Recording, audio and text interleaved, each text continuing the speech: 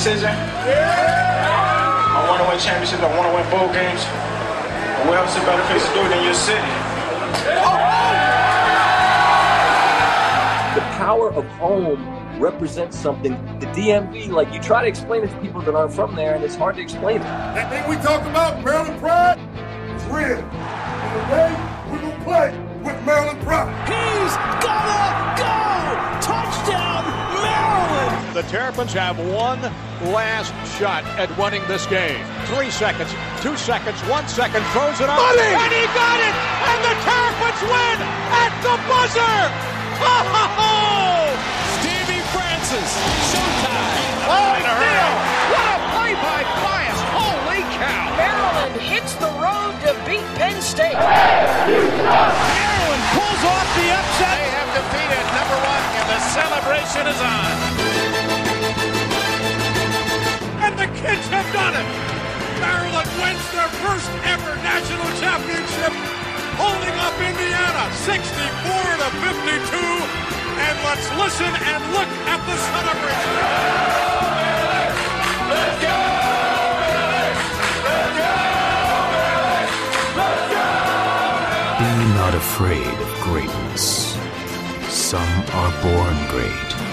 Some achieve greatness. And others host college sports and recruiting podcasts. You're listening to IMS Radio at InsideMarylandSports.com. Your hosts, Jeff Ehrman, Paul Douglas, and Larry France. Hey guys, it's Paul Douglas here for IMS Radio, as always with Jeff Ehrman, the publisher of InsideMarylandSports.com. As you can see, this is a little bit of a different show format than we typically do. We're not live. We don't have Larry's beautiful dulcet tones leading the show. Our intention for this show was just a bit of an off-season fun thing we were going to do. I know everybody's probably got a little PTSD when it comes to the Hunter Dickinson recruitment at this point, but it did get me thinking a little bit about what this kind of insider journalism life is like, where you're trying to balance rumors and innuendo and, you know, texting with college kids and high school kids and coaches and all these other things. And I just wanted to grab Jeff for like 20 minutes and just kind of break it on down, like what it's like to be in that position. And that was what we were going to do. And it is what we're going to do. However, as usual, news decided to break in the intervening couple days here as Ian Martinez, who to me was probably going to be a starter, at least at the beginning of the year at the 3 for Maryland, decided to transfer. Jeff, that's a pretty damn big blow to this team for next year, I gotta say. Yeah, it is. I mean, it's not a devastating blow. It's not like losing Jameer Young or somebody like that. But, you know, from what I've been told, they had no plans of starting him next year. I don't think that's sour grapes or spin. I think he was going to have a similar role to last year as a 6th man off the bench, number one guard option. When you lose your number one guard option off the bench, though, even if he wasn't going to start and you didn't really have you don't have any other proven guards off the bench, that's a big blow. And especially because he had improved a ton last year. You know, the year before, everybody was saying, oh, he's terrible. He needs to go play in Division II, whatever. And last year he improved a ton. He shot 42% or whatever it was from 3-point range, albeit in a pretty small sample size. You know, most athletic guard on the roster, probably your best defender coming off the bench, one of your best perimeter. And the way it happened was really rough for them because they basically found out, as everybody else found out on Twitter. He came and told them that night. It was the final night to enter the portal. So it is a big blow. Obviously, based on what they went out and did, going to get Matty Traore, you know, a big man instead of another guard to replace Martinez. They still feel pretty good about what they have coming in. They already felt very, very bullish. You know, they're optimistic on these freshman guards that are coming in, and now those guys will have to be ready to produce even to a higher extent now that Martinez is gone. Boy, they're taking a chance here.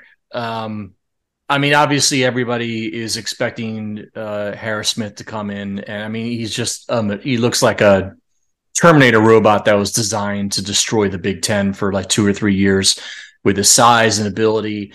Obviously, Lamoth doesn't quite have the hype, but also gives off some kind of Darryl Morcell vibes a little bit to when you watch his tape. And obviously, Kaiser was a huge recruit. Not sure a guy we would have expected to walk in and put up 12-5 and play 25 minutes a game, but he might have to now.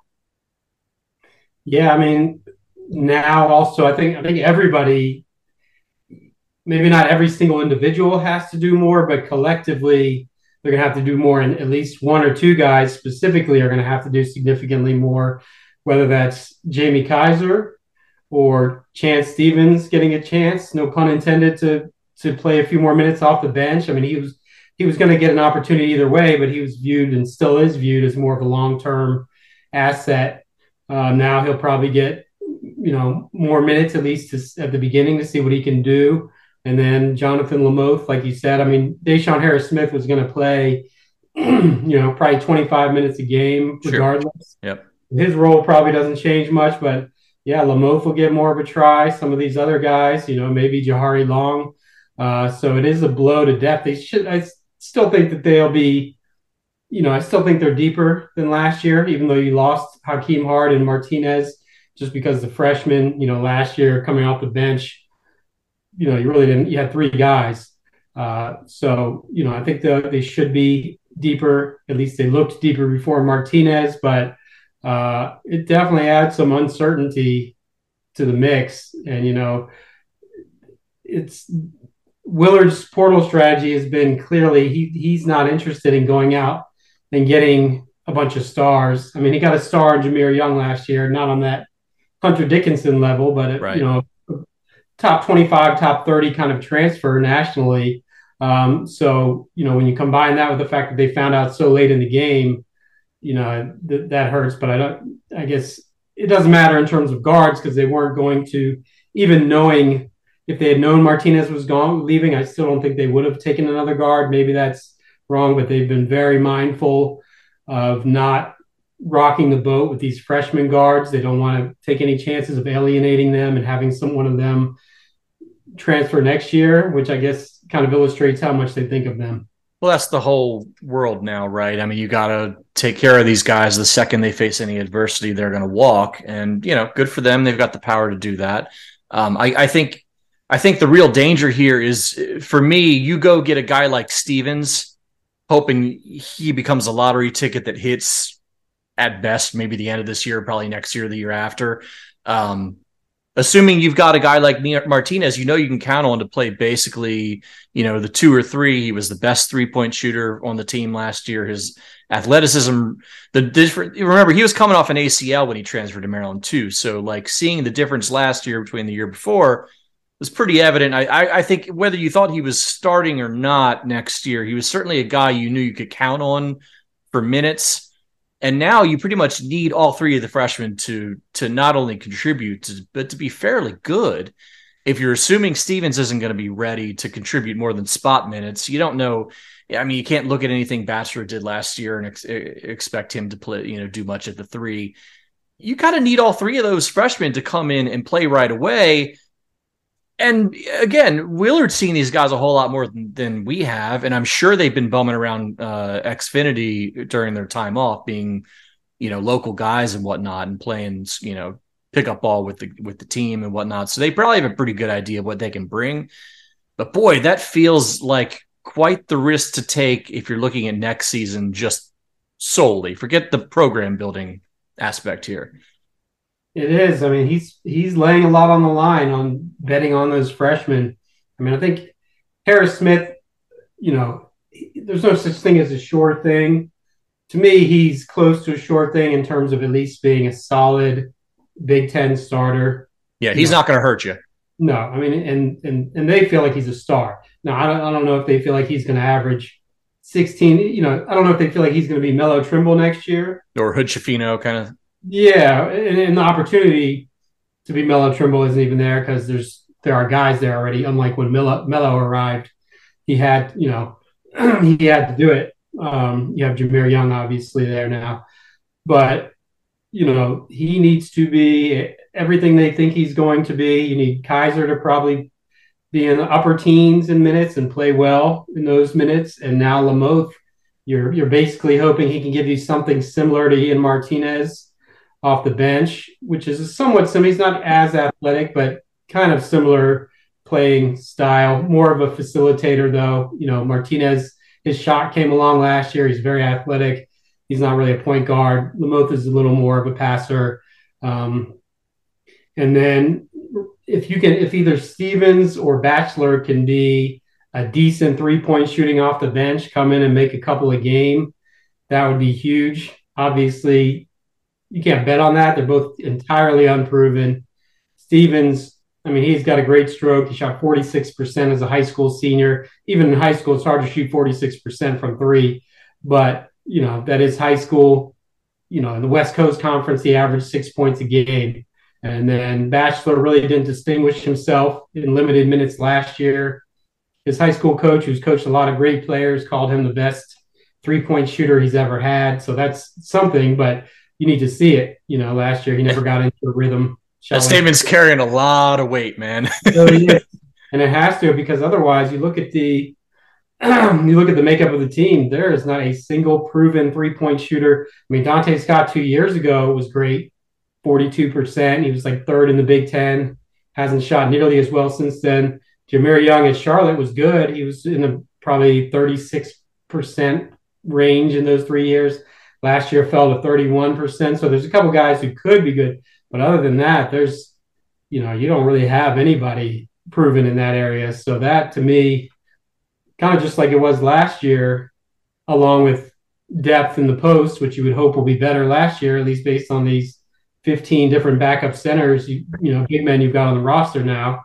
3-point shooting, again, is the biggest question, I think. Oh, man, I felt so good about the depth on this team before that happened. That was kind of the one thing that, was driving the conversation on the Inside MarylandSports.com message boards, is how people were excited. Like, we actually have depth now, right? We got like 8 or 9 guys who can actually play basketball, and then now you don't. It's just one guy. It's not the end of the world. I guess the other ramification here is taking Traore means they've got basically 3 project centers, right? With Swanton Roger, who gave them very limited minutes, not empty minutes necessarily, but limited minutes last year. And they've got Brendan Pierce, and then you've got Traore coming in. So that's 3 scholarships, right? Now you start talking about the 24 class, which is the second big building block in trying to turn this roster over and build the program up to an elite level. What are you talking about scholarships here? You're only looking at 4 now, 3? I know it's the portal era, so it could go from 2 or 3 to 6 before you know it. But how does that affect their recruiting going forward? Yeah, it's so hard now with the portal, like you said, to project, because you just have no idea heading into the off season or even this far ahead of time who's going to leave, how many guys. Probably you always kind of average it out and assume it'll be about a 4-man class. That would be my guess. Derek Queen, obviously, being the big fish.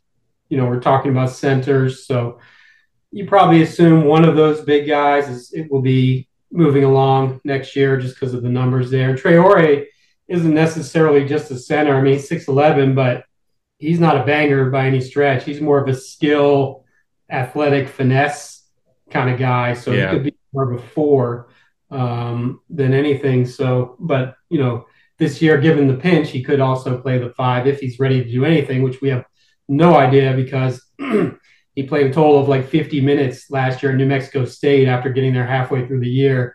So you have no idea. Swan Roger, I feel like, could be a serviceable piece based on what we saw last year. If he makes, a halfway decent progression this year, I feel like he could give you some solid minutes off the bench.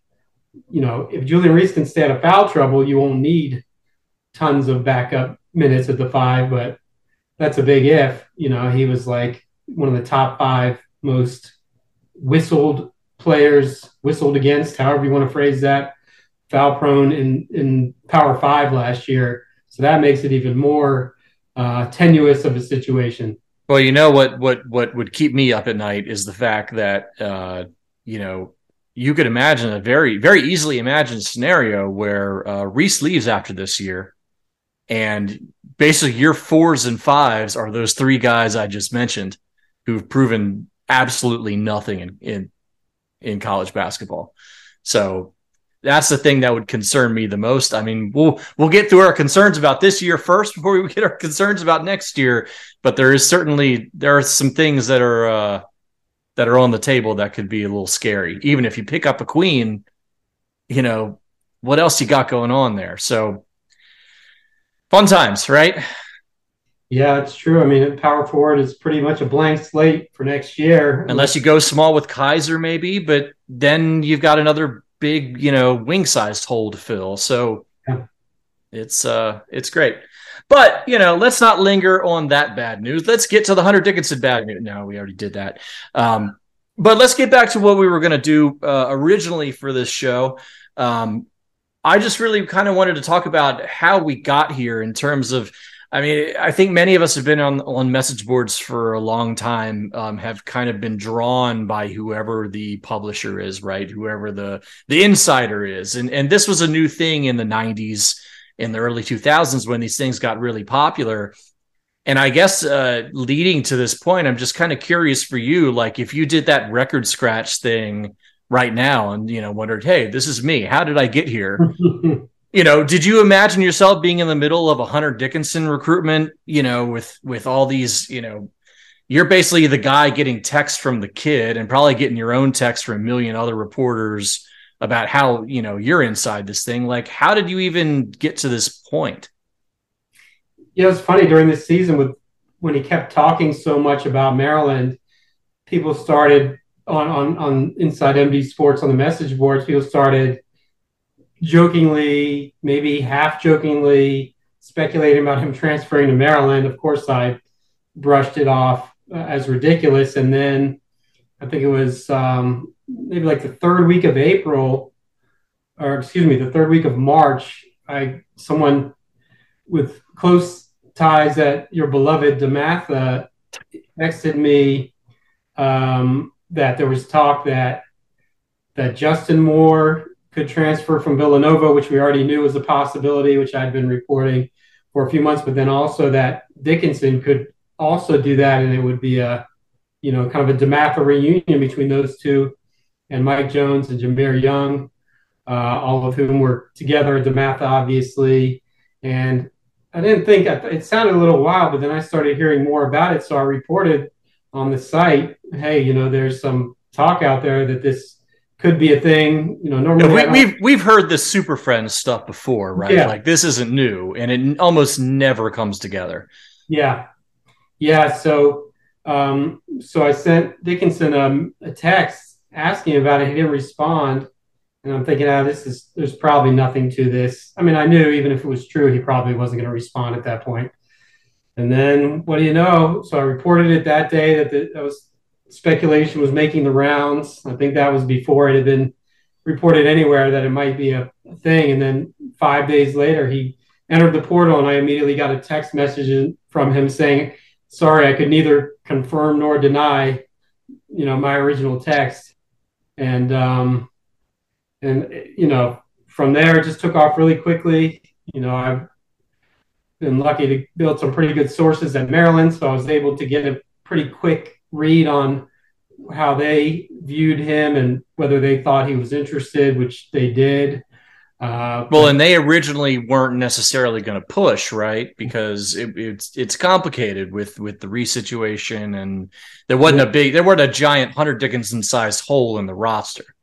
No, Willard clearly was not concerned about missing out because he didn't jump fast enough. It was a full week.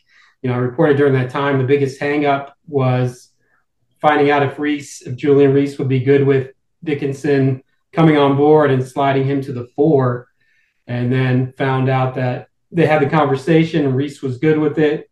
And once he gave the go-ahead, because he's basically viewed as kind of the franchise at Maryland, understandably, then they started to recruit him hard. Mike Jones, used his connections, was in touch with him a lot. I think he, a lot of people just based on his background have come to the conclusion he was trolling Maryland or using them or this or that. I don't think so, and this isn't being a homer. If I thought it was the case, I would 100% say it. But based on my conversations with him and other people involved, I think he was very seriously considering Maryland. I think he didn't know until about 36 hours before he decided, and it came down to Maryland, Kansas. And, the biggest thing probably was the NIL. Maryland, Kevin Willard just isn't, like we've discussed before. He's not about that, blockbuster bidding war lifestyle in the transfer portal. So they raised, a decent amount of money. They pledged what was well outside of their typical comfort zone, but it still was not in the same neighborhood as Kansas's. Well, it's fascinating seeing, obviously NILs is just its own kind of, Wild West right now, but seeing a school like Kentucky, which you would assume has been paying players since, the beginning of time, right? Being like, well, we're not just going to write you a check. You got to earn that on your own. Like, that been the most interesting thing to me out of that whole month of back and forth about Dickinson was a school like Kentucky just being like, yeah, we're not doing that. You do it. Like, how does that work? Like, I don't know. I guess it's on a larger scale. I guess I'm kind of curious, like when you get rumors like that, how do you judge, what's reportable and what's not? Because it's so, I mean, you guys have like a really unique space. I mean, basically you're reporting on rumors based on their level of truth, based on your own judgment, right? Yeah. And, you could say Thursday, Hunter Dickinson, Maryland leads for Hunter Dickinson, and Friday you could say Kentucky leads for Hunter Dickinson, and Saturday you could say Kansas leads for him, and all of those statements could be true on that one day, and everybody's going to think you're a liar, right? Everybody's going to think you're juicing them up. So how do you, we both went to journalism school, so like, having been trained in that realm, how do you deal with kind of like deciding how you handle these situations and what's publishable, what's not? Yeah, it's funny what you said about things changing, because they did change a lot. At the beginning, it seemed like Maryland and Kansas, that's what it ended up being. In between, there was a minute where I was hearing a lot about Villanova and Kentucky. There were rumors they were making a late push, and I don't go with anything that I don't trust. People say, "Oh, you're just putting out clickbait." I mean, that's just stupid. That's how you lose trust. And well, because if your clickbait's wrong, like that's not helping you, right? I mean, if you posted nothing, but a month in the beginning saying it looks like Maryland and Kansas, and the day before he decides it looks like Maryland and Kansas, you win, right? I mean, that's. That helps you more than anything else. The other stuff, you're just trying to, post what you hear, right? I mean, I guess you just have to make that judgment as to what you feel like has, kind of crossed that threshold, Well, and I was reporting almost every day on it, whether it was little things about he's going to visit here. We had a lot of things first. He's going to visit here, or he's back in Maryland on a secret visit today. All these little things, and in the end, people just assume that means you think he's going to Maryland or whatever else. And in the end, they try to basically punish you for reporting so much, because they'll say this didn't end up being the case, or you said at one point Villanova was in it or whatever else. Well, you were sitting on the sideline the whole time. What are you talking about? So you have these people, and it's happened with coaching searches too before, these people who just say, I can't get any information. I'm not going to write anything. And I'm writing every day. And at the end, they try to ding you for reporting, for doing your job too often or whatever. But in terms of like credibility, it's the same way really that you decide in a daily basis if what somebody's telling you is true. It's how well you know them. Have they been accurate in the past? How close are they to the situation? If I get something from a recruit himself or a coach who's recruiting him, then I know it's pretty much ironclad. If it's from a secondary source, but that has been proven to be accurate in the past, I'll report it with confidence. If it's just a rumor where I have no idea if it's true, I won't say anything about it. Or if it's something like the rumor about him and Justin Moore, and it's coming from a source that's pretty close to it, then I'll say, hey, this is speculation. I don't have it confirmed, because I'm not writing for a newspaper. People aren't paying me to find out what happened yesterday or find out information that they can find anywhere else. They want the scoop. Right. They want the low down dirty stuff that you can't get anywhere else. So I'm not just going to put out any rumor, but if I hear something that is not 100% confirmed and I present it as such, but it's something that's compelling and, is the sort of thing that they pay for, then yeah, I mean, that's what we do. People, the people who say, you picked this kid to go to Maryland 6 months ago and he didn't, like, if that's your way of viewing it, then you shouldn't be on a site like ours. You should just wait until the press release comes out. But I think my track record is pretty good overall at putting out pretty accurate information and also being first with it. And people also like to ding journalists. Oh, everybody wants to be first. Well, yeah, I mean, we're competitive. I played sports forever growing up. I don't play sports anymore. I play casually, but I'm not on teams. Right. I'm putting on my stirrups to go to the game anytime soon. So you get that competitive aspect, and also as a business, there's no better way to get people on your site than by having something nobody else has.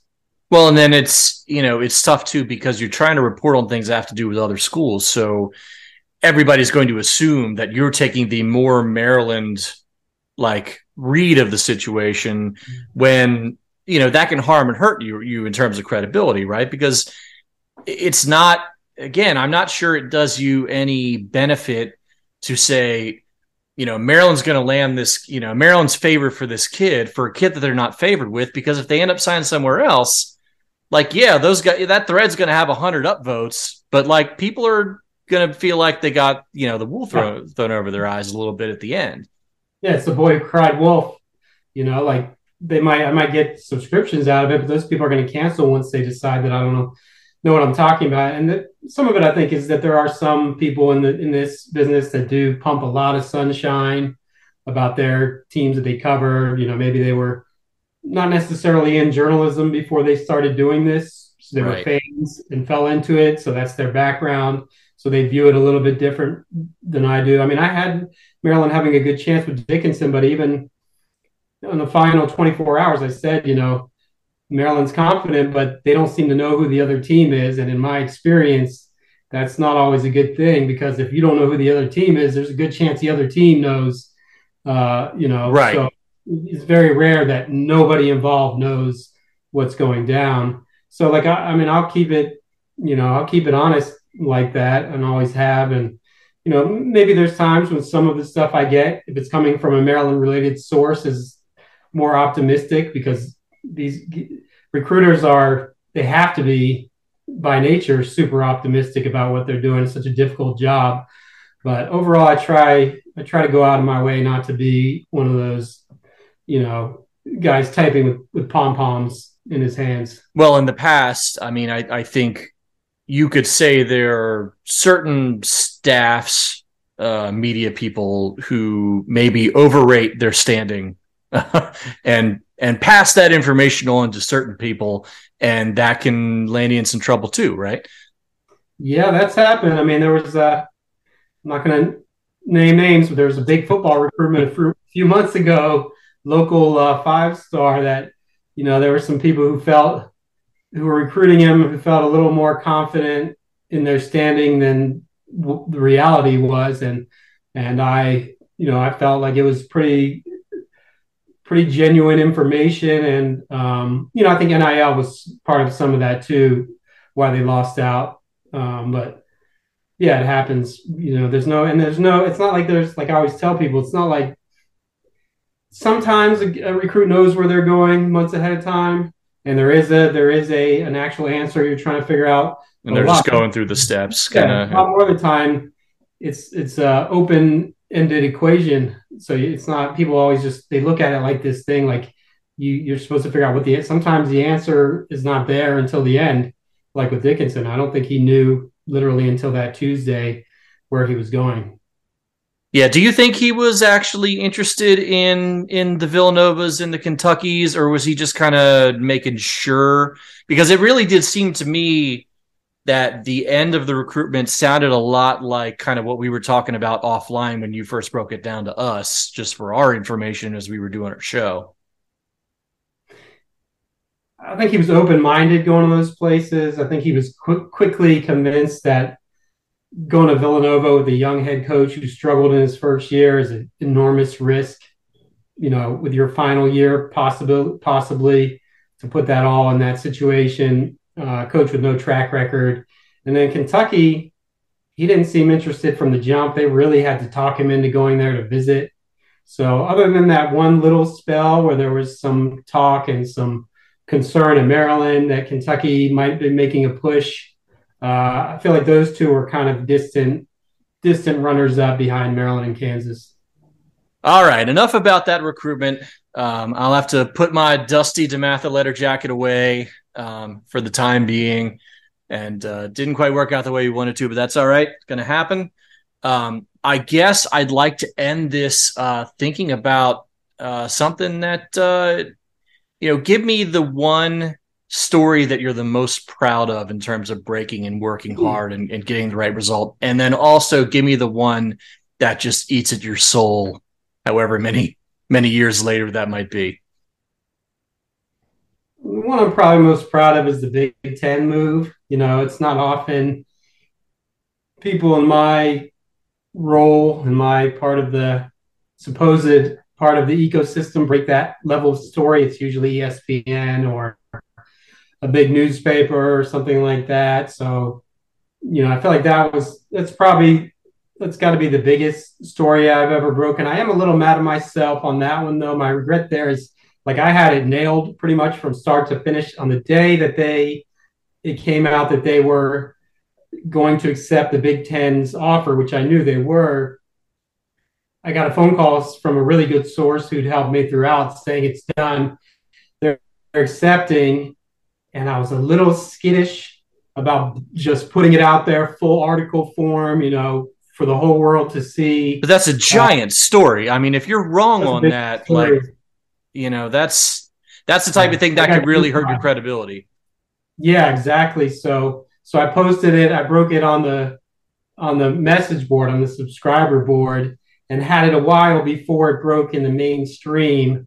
Looking back with what I know now, that was a grave error. If you have something that big and you're confident with it, that's a really good skill. That's really valuable for your brand and your site and everything. So that one, I wish I had just blown the roof off of it publicly, but I'm still proud that we broke that one, because that's, arguably the biggest story in Maryland in decades, depending on, it's weird because it's a whole different species of story. It's not like a coaching hire or a recruit. It's unusual.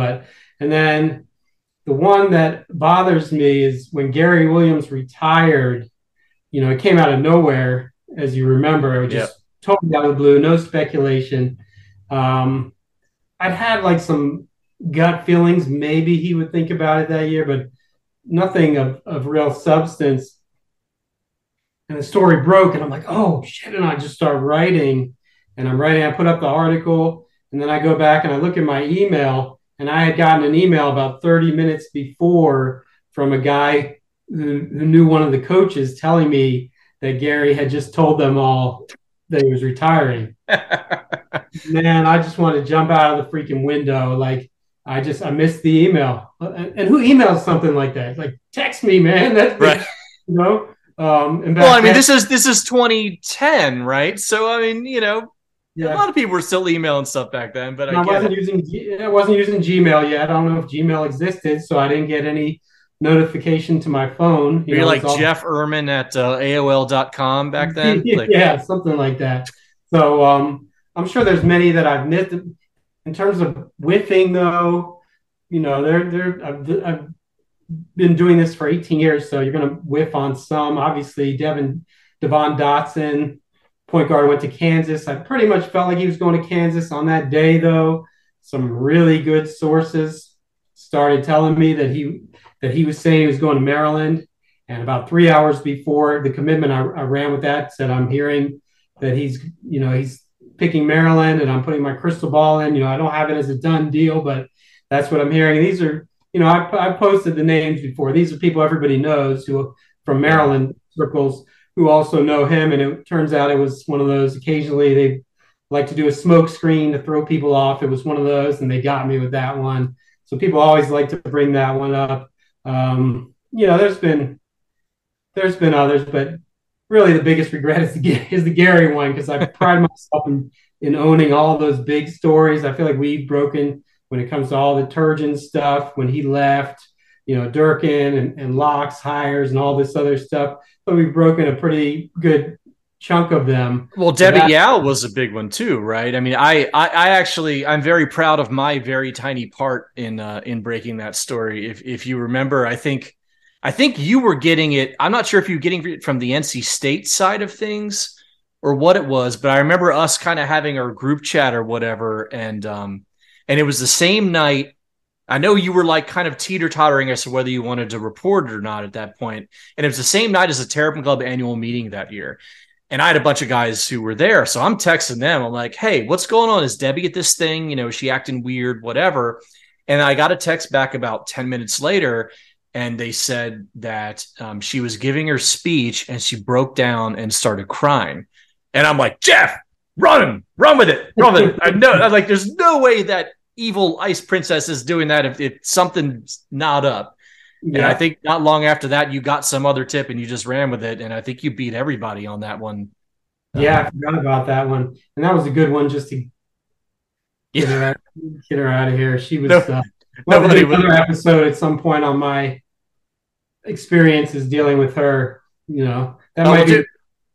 need to do the Jeff Erman Festivus poll episode where just lay all those grievances out there, man. I have an unhealthy amount of them, and I'm afraid of how that would look. Well, what is it? Is it 20 years of this now? Like how long?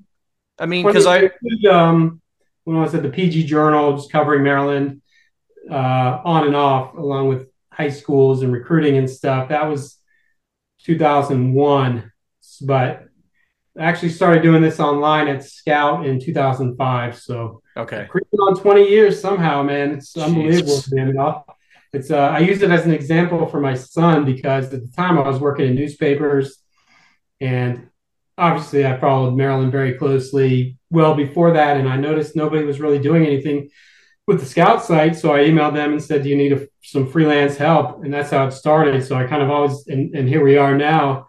And so I use that as an example for my son. Like, you take the initiative, man. If I didn't just take the initiative to send that email and say, why not? I'd be working at a newspaper right now. And we know how rough of a life that is for a lot of people. Hopefully you'd be working at a newspaper, because there aren't a lot of people doing that anymore. I might have jumped to the dark side and be in PR by this point. So I use that as an example. I always just go ahead and send the email, send the text. Nothing, it can't hurt to try. So that's how it started. And then launched independently 3 years later and moved a couple times since then. And here we are. Yeah, you saved us from the Mike Hogan era at scout.com. Who, if you know, you know. I remember I actually subscribed, and I remember because everybody was excited about it because he's such a huge fan. Right. And so they were all fired up. And I remember 5 days had gone by with zero content, or maybe a week, I don't know. And all of a sudden he just posted you need that Gravis Vasquez shot chart from the Capitol Classic? I got it. And that was his first content. He's a very, very proudly presenting Gravis's his shot chart from the Capitol Classic. Hey, nothing wrong. Hey, nothing wrong with that. Just you might want to add some little extra context here and there. If I tried to go do whatever he does for a living, or what you do or anybody else does, I would fail just as miserably. I just got really lucky that sports writing happened to be the thing I wanted to do all the way from when I was a kid. We all have our roles, right?